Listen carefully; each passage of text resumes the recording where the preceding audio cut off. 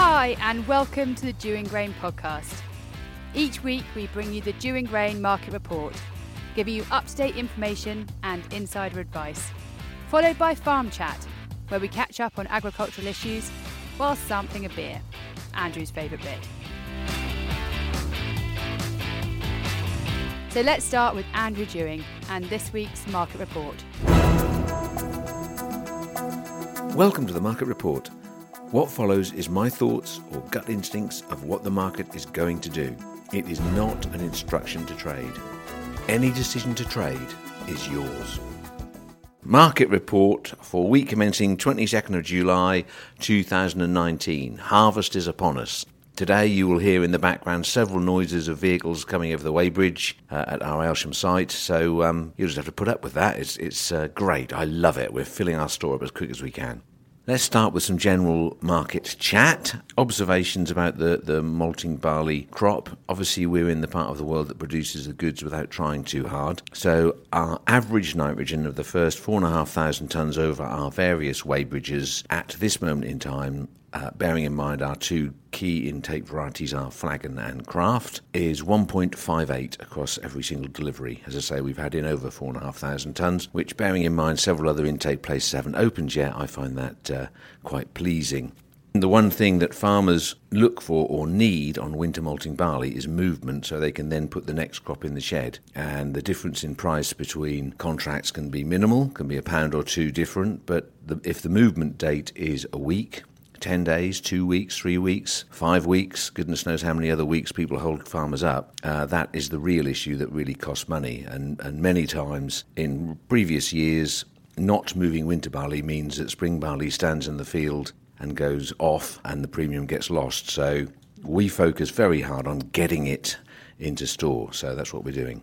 I would say that the price is going to be happily sticking at a neutral kind of mid-130s ex-farm for harvest movement. I don't see it going down much at the moment. It's being underpinned by a weak pound and a feed barley price that's kind of holding up. So if there's anything borderline quality-wise, there isn't any claims that can be taken particularly, and people will just kick it into touch and call it feed. So I think the price will remain reasonably neutral. There may be some harvest pressure, and there may be some pressure on one or two people who are not getting their grain moved, as we've previously talked about. So on to prices. Malting barley 135x or 140 delivered store for immediate movement, I've mentioned. Feed barley 120x to meet boats. There's several cargoes of feed barley been sold from all over East Anglia, and there's a programme of them, so I think feed barley will be piling out of the ports as we lead up towards Brexit. That's great news, and hopefully we can get some more out. The more we get out the country, as I've said previously, the more we have a chance of the price holding up. With the current political climate and the weak pound, I think the price will maintain its strength because I don't see currency recovering with what we've got ahead of us in the short term. Obviously, in 20 years' time, we'll all feel different.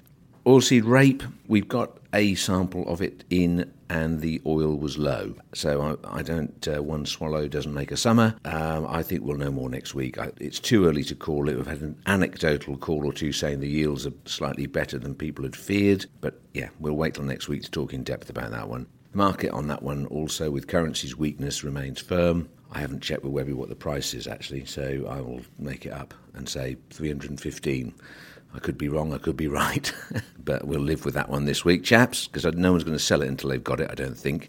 And wheat, well, we are 3 weeks away from the first samples, I think, in Norfolk, and 4 to 5 weeks away from the main thrust. Basing this on studying the previous first day of intake into Aylsham over a 24-year period, the 16th of July dictates that we will take our first feed wheat delivery into Aylsham on the 6th of August.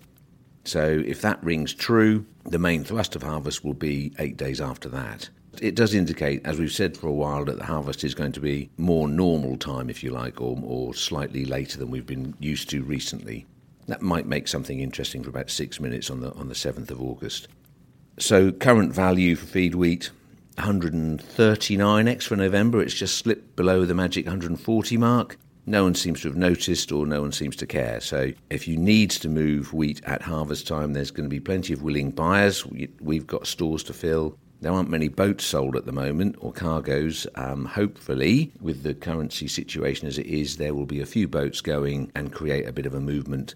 I am concerned, or I am expecting this harvest to be slightly damper on the wheat crop because of its slightly later start, especially for Norfolk coastal wheats. I think that it never gets dry when it's a September cut because the day's never long enough and the sea mist comes in. So I think we'll be using our dryer for a change, and there'll be a whole bucket load of whinging from farmers who don't own dryers. But hey, they've sat there for 3 years not being used, so maybe we'll get some money back for them this time.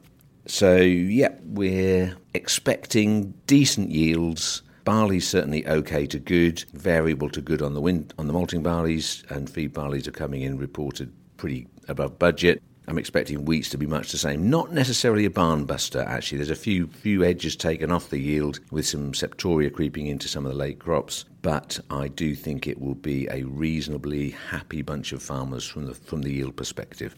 Thank you for listening, and have a lovely harvesting week. Thank you for listening. Please remember that any decision to trade on this opinion is yours. Harvest 2019 is here. Give your grain a better chance of making the grade. Dewing Grain, for immediate movement and fair treatment.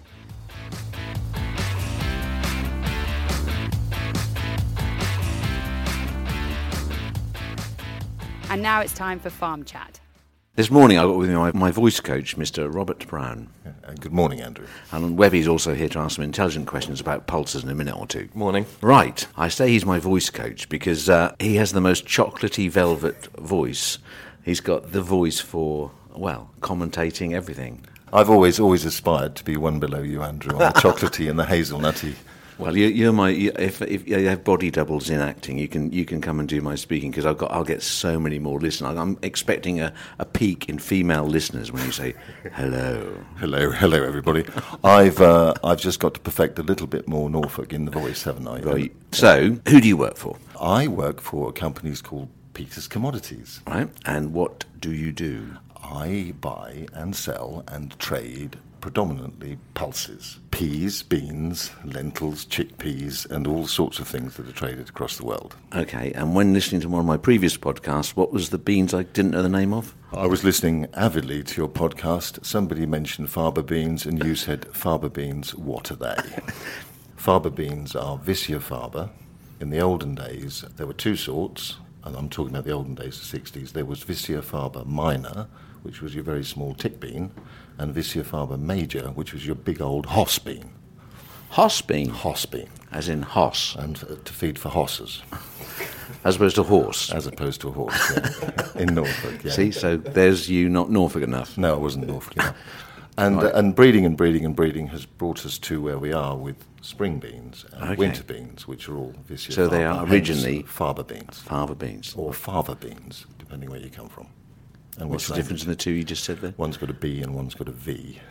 So which is correct? It depends which language you're speaking in. Norfolk. Norfolk, they're fava beans, mate. B. No, that's Cambridgeshire, isn't it? Fava beans, mate. No. So it's F-A-B. F-A-B-A. F-A-B. F-A-V. And Norfolk, it's a B. So, Rob, we've had a great trading relationship over the years. Beans. A lot of our Norfolk farmers grow them, but I think there's a bit of smoke and mirrors sometimes that understanding. I mean, most growers know what happens with their feed. Wheat, it goes to consumer, goes into the animal feed sector. But beans, where do beans go? Give us the story. Well, if you've got really good quality human consumption beans, which can be grown beautifully... Which Norfolk love to produce and provide you with. Absolutely. And the climate in Norfolk that we've had, particularly on that North Norfolk coast, has allowed some really good quality beans. The things that affect the quality largely, apart from the size and the colour and the variety, is the levels of brucid beetle. And brucid beetle is the bane of our lives. It's been a killer the last 2 years. It has been a killer, and it's been moving north, and the incidence and the levels of infestation have risen year and year as the chemicals that we've got to control them have been phased out or disallowed now. And also as the climate or the last few summers have got warmer and warmer and warmer and warmer. So where do they go? Well, providing we've found a sample of beans that we like to buy, we will take them into our plant at Ellingham and we will get out, I don't want to use the word turd polish because we ran out of that last year, but we will clean them and separate them, needle them, colour sort them and put them into bags or boxes and export them to the Middle East. It comes in, we grade it as fast as we can, and it goes out in containers. And then it is shipped to Cairo, Damietta, Dubai, wherever it's going. The biggest consumer of beans in the world, of faba beans in the world, is Egypt. And Egypt roughly will use 1,500 tonnes of beans a day. I don't know whether you know, but there's two things that they do with beans in Egypt. They're a staple food. The biggest thing is their breakfast bean, which is called full madamas, and that will keep them going all day, just like you and your porridge or your cornflakes, right? Or a bacon sarnie. Or a bacon sarnie, right? And then there's the one-step market on, where you have the processed bean, which is where you take the skins off it, because the skins are very fibrous, full of tannins, and aren't very nice to eat. And you then soak that product, or grind it, and then mix it with grated onion, any spices you want, chili, roll it into a ball, fry it in olive oil, and call it a falafel. I've got to say, you're not winning me over with that. I'm not sure that's going to hit my... Well, I'm not a chef, but I can assure you that there are falafel festivals in the UK, and there were people that will show you how good a falafel is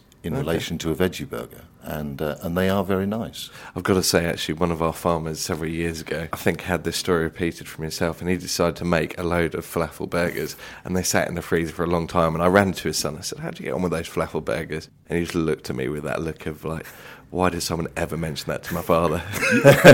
What's your reckoning on the crop that's in the ground then? Are you excited? Crop this year has got to be so much better than last year. Last year was an unmitigated disaster financially for every farmer that grew beans. You talked about polishing turds, and that was very generous, because it was worse. It wasn't only that, because my first contract crop of beans came off, spring beans, on the 27th of July, a full 6 weeks earlier than it should have been, and 19.38 tonnes off 35 acres.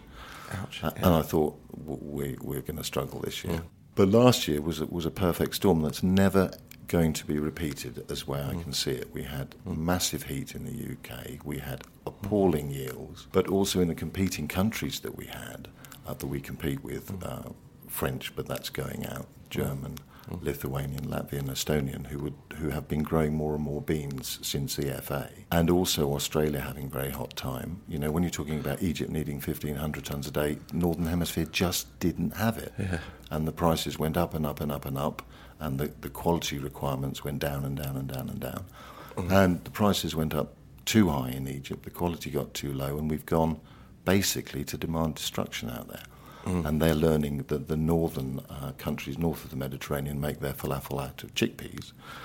The world price of chickpeas is very, very low at the moment, and these guys don't want to pay last year's prices for this year's faba bean crop.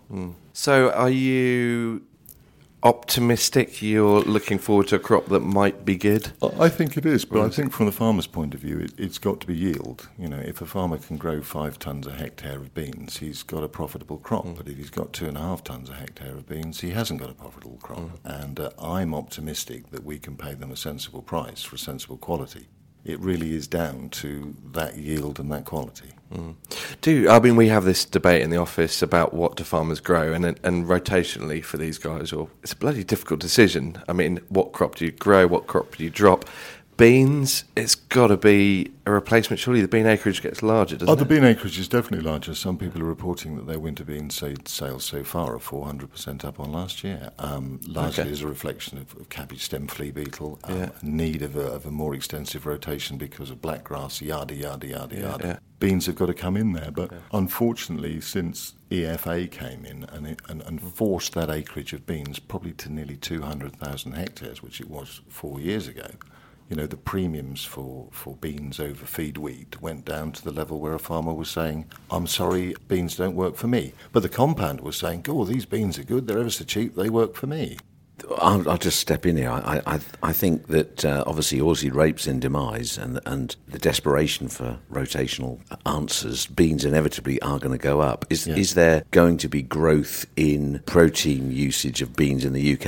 Are we going to find? I mean, absolutely. Everyone is doing their best to try and increase the levels of vegetable protein in everything they're doing, and trying to reduce the food miles of stuff that's coming in. And we could use a lot more in this country We're talking about beans specifically, but there's huge talk about these meat replacement burgers at the moment. Yeah, no, well, and falafel is might not be popular on in that farmer's fridge, but it is a very popular food that's growing in use in the UK, isn't it? It's protein source for vegans. Yeah. But unfortunately, the stuff that we're making the falafel out of at the moment has got gazillion food miles. Really? It's not so you can't use your own beans to do that? Well, you can, yes, but it's made largely out of chickpeas. But the chickpeas is a totally different market to beans, and we've got to move people over. Whether that market is significant to take up enough beans... I haven't heard that argument from the vegan crew about the falafel they're eating, which is supposed to be saving the planet. In fact, it's travelling... Oh, it's got gazillions. They're Canadian, they're Turkish, they're Australian.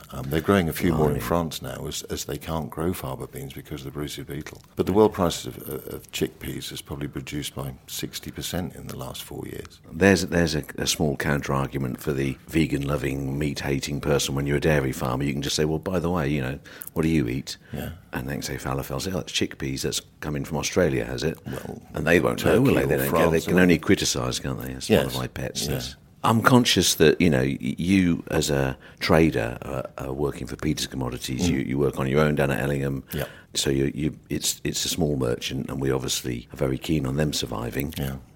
We do fight above our weight. Well, so do we. Yeah. That we could easily be squeezed out. The big guys are in control. I mean, processing units, I understand one or two of the bigger guys are investing in plants. Yeah. Is that going to just squeeze the margins and squeeze you out? Well, obviously you would predict that's going to have that effect. And as those guys chase bigger and bigger volume, Peters Commodities is where it is today because we have that relationship with our customers that we've worked on for a very, very long time. And so long as we continue to look after our customers, we hopefully will be able to still exist in a market which becomes increasingly competitive as people cut their cleaning rates and they cut their... One of the big issues in your industry is the liquidity, isn't it? I mean, it's not like Fiwi, is it? Talk me through that. Absolutely not. There's no futures hedge for feed beans. The only hedge for feed beans or human consumption beans is if you've sold them, is you've got to buy them back again. And you're also talking about a product for certain types that, there's probably only a 5,000 tonne market for it. And if there's 7,000 tonnes of produce for that 5,000 tonne market, people will force the price down and down and down and still not sell another tonne. Likewise, you've got other products that are much more liquid, where people will suddenly say, your prices are too expensive, I'm going to substitute it with another. So that's the difficult thing. And you've also got to be aware that in a market which is not as regulated as UK law, when you got stuff bought really, really cheap and sold really, really cheap for whatever happens in the world, and the price suddenly goes up, you've got to make sure that the person that sold it to you honours his contract. Likewise, when you've got a very, very expensive product and the price suddenly goes down, you've got to make sure your customer honours his contract. In the UK, contract to contract, and no matter how much farmers hate default, the reality is supply has to be supplied. When you have a set of rules that determine or guarantee the contract is exercised, and if there's a financial loss, it is paid. Whereas, some other parts of the world don't have that same rule. No, they don't. If they've bought 2,000 tonnes of product, and I'm speaking in general here, and oversimplifying it, and the market drops $50 a tonne, they have lost a staggering amount of money by honouring that contract. So they don't. I mean, I'm not saying they don't. Depends who you're dealing with. I'm sure you have a set of customers who are very, very good and loyal to you. Well, we do our very best to make sure that we deal with people we trust. You're dealing with the right people, or you've got some good constant contacts. Good contact, and to try and keep those supply chains as short as you possibly can, because there's one of procurement and there's one of logistics, of course. Yeah, that's this end of this side of the ocean as well. But if you're constantly trading through a broker who's looking to make money, who's selling it on to somebody else, who's speculating, looking to make money, who's selling it on to somebody else who has a position on it, by the time your goods actually get into the market and the market has moved, there could well be... Listen, the only way us little guys are going to survive is by having relationships with someone who specifically wants a product, and they recognise bespoke, honourable treatment and the best growers. Absolutely, we know the best growers. And if they come every year with the best sample, there is no way you will ever try and buy it off them cheaply because you lose them. No, absolutely, because you really do respect that relationship and you want them to keep being in the market and not feel like they've ever been diddled. You've got to leave everybody in the chain with a margin, otherwise they won't be there for long. No, absolutely, and they won't be growing beans. You mentioned before the mics were on, I think, you said a tip for farmers, don't wait for the demand to go. Is that what you mean by that? This is the problem with markets, and also with pulse markets particularly, is that you've got a year of shortage, and this is what happened with chickpeas a few years ago when India had a failed monsoon. All of a sudden they needed to import 6 million tonnes of pulses, right? And so the world and his wife went out and drilled chickpeas because they were so high priced. And everyone was experimenting with faba beans because faba beans were so much cheaper than chickpeas. All of a sudden, no failed monsoon in India, 2 years running. They start putting on import duties overnight, just like that. All of a sudden, massive surplus of chickpeas, and the market is down. Yeah.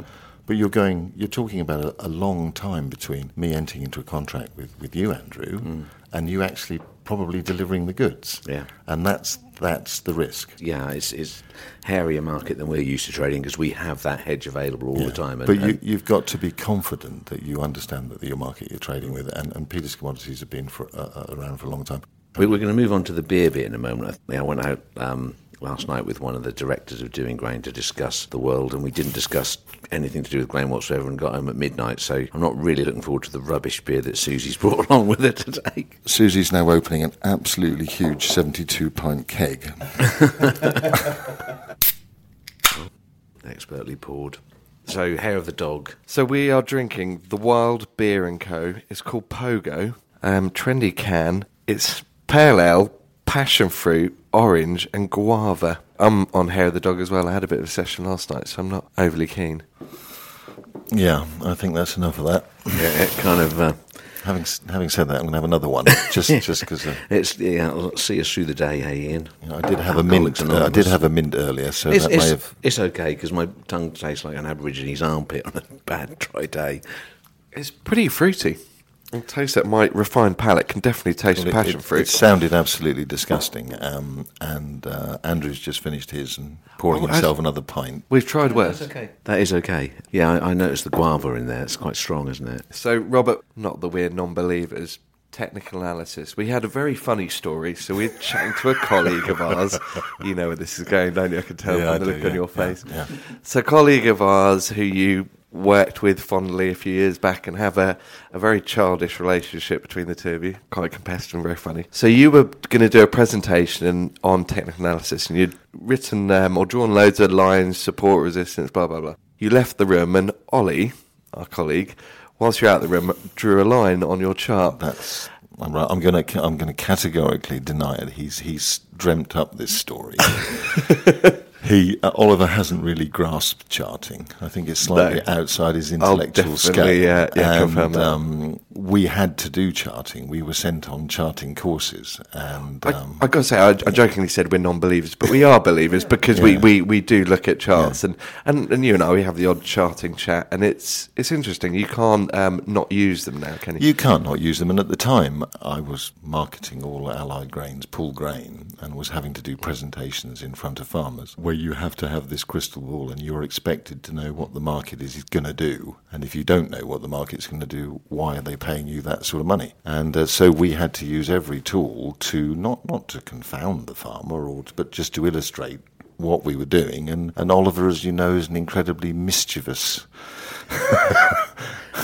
fellow. Non-believer of charts. I would say that it's a self-fulfilling prophecy, charts. Yeah. You know, if 25% of the trading has a chart relationship to it, then inevitably when a line is pierced or the market holds below it or whatever, there's 25% of the world going, that's broken that line, we're going to sell it or we're going to buy it. Well, because you can trade charts without knowing anything about the commodity at all. So therefore, if that exists, you have to consider that as whether there's a head and shoulders pattern or a double bottom, and these algorithms that are being developed now to trade the headlines and read the chart that just ping in that volume. You're absolutely right, Andrew, and you've got to be prepared for market moves based on those. For years, we have been drawing lines. I mean, Ben joked about my drawing lines on it. Every single chart on our screen has a line on it that I've drawn on it. Many, many lines. Yeah. I've just seen one. almost as many lines as my forehead. Like a but spider's web. things getting broken makes me look at it. Absolutely. If nothing's being broken, if it's staying within a triangle of lines. The trend is your friend. Yeah, you sit there and you go, I'm comfy with that. But if it's pressing a button one way or the other, up or down, Yeah.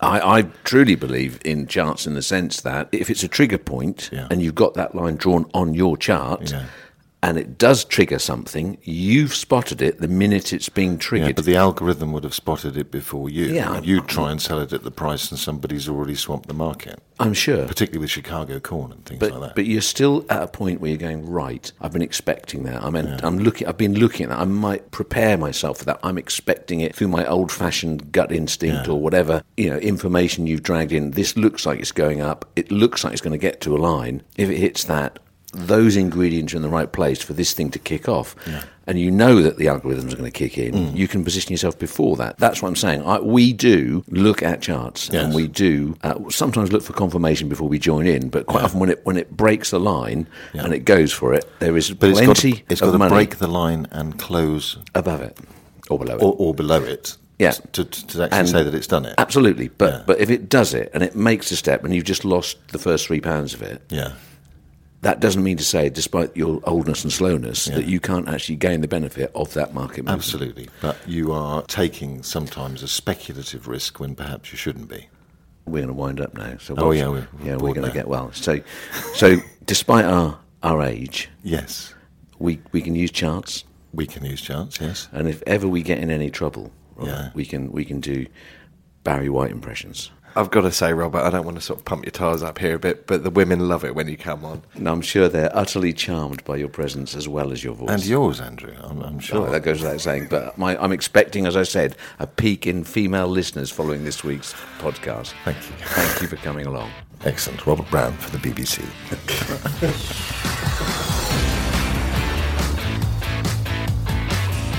Thanks for listening.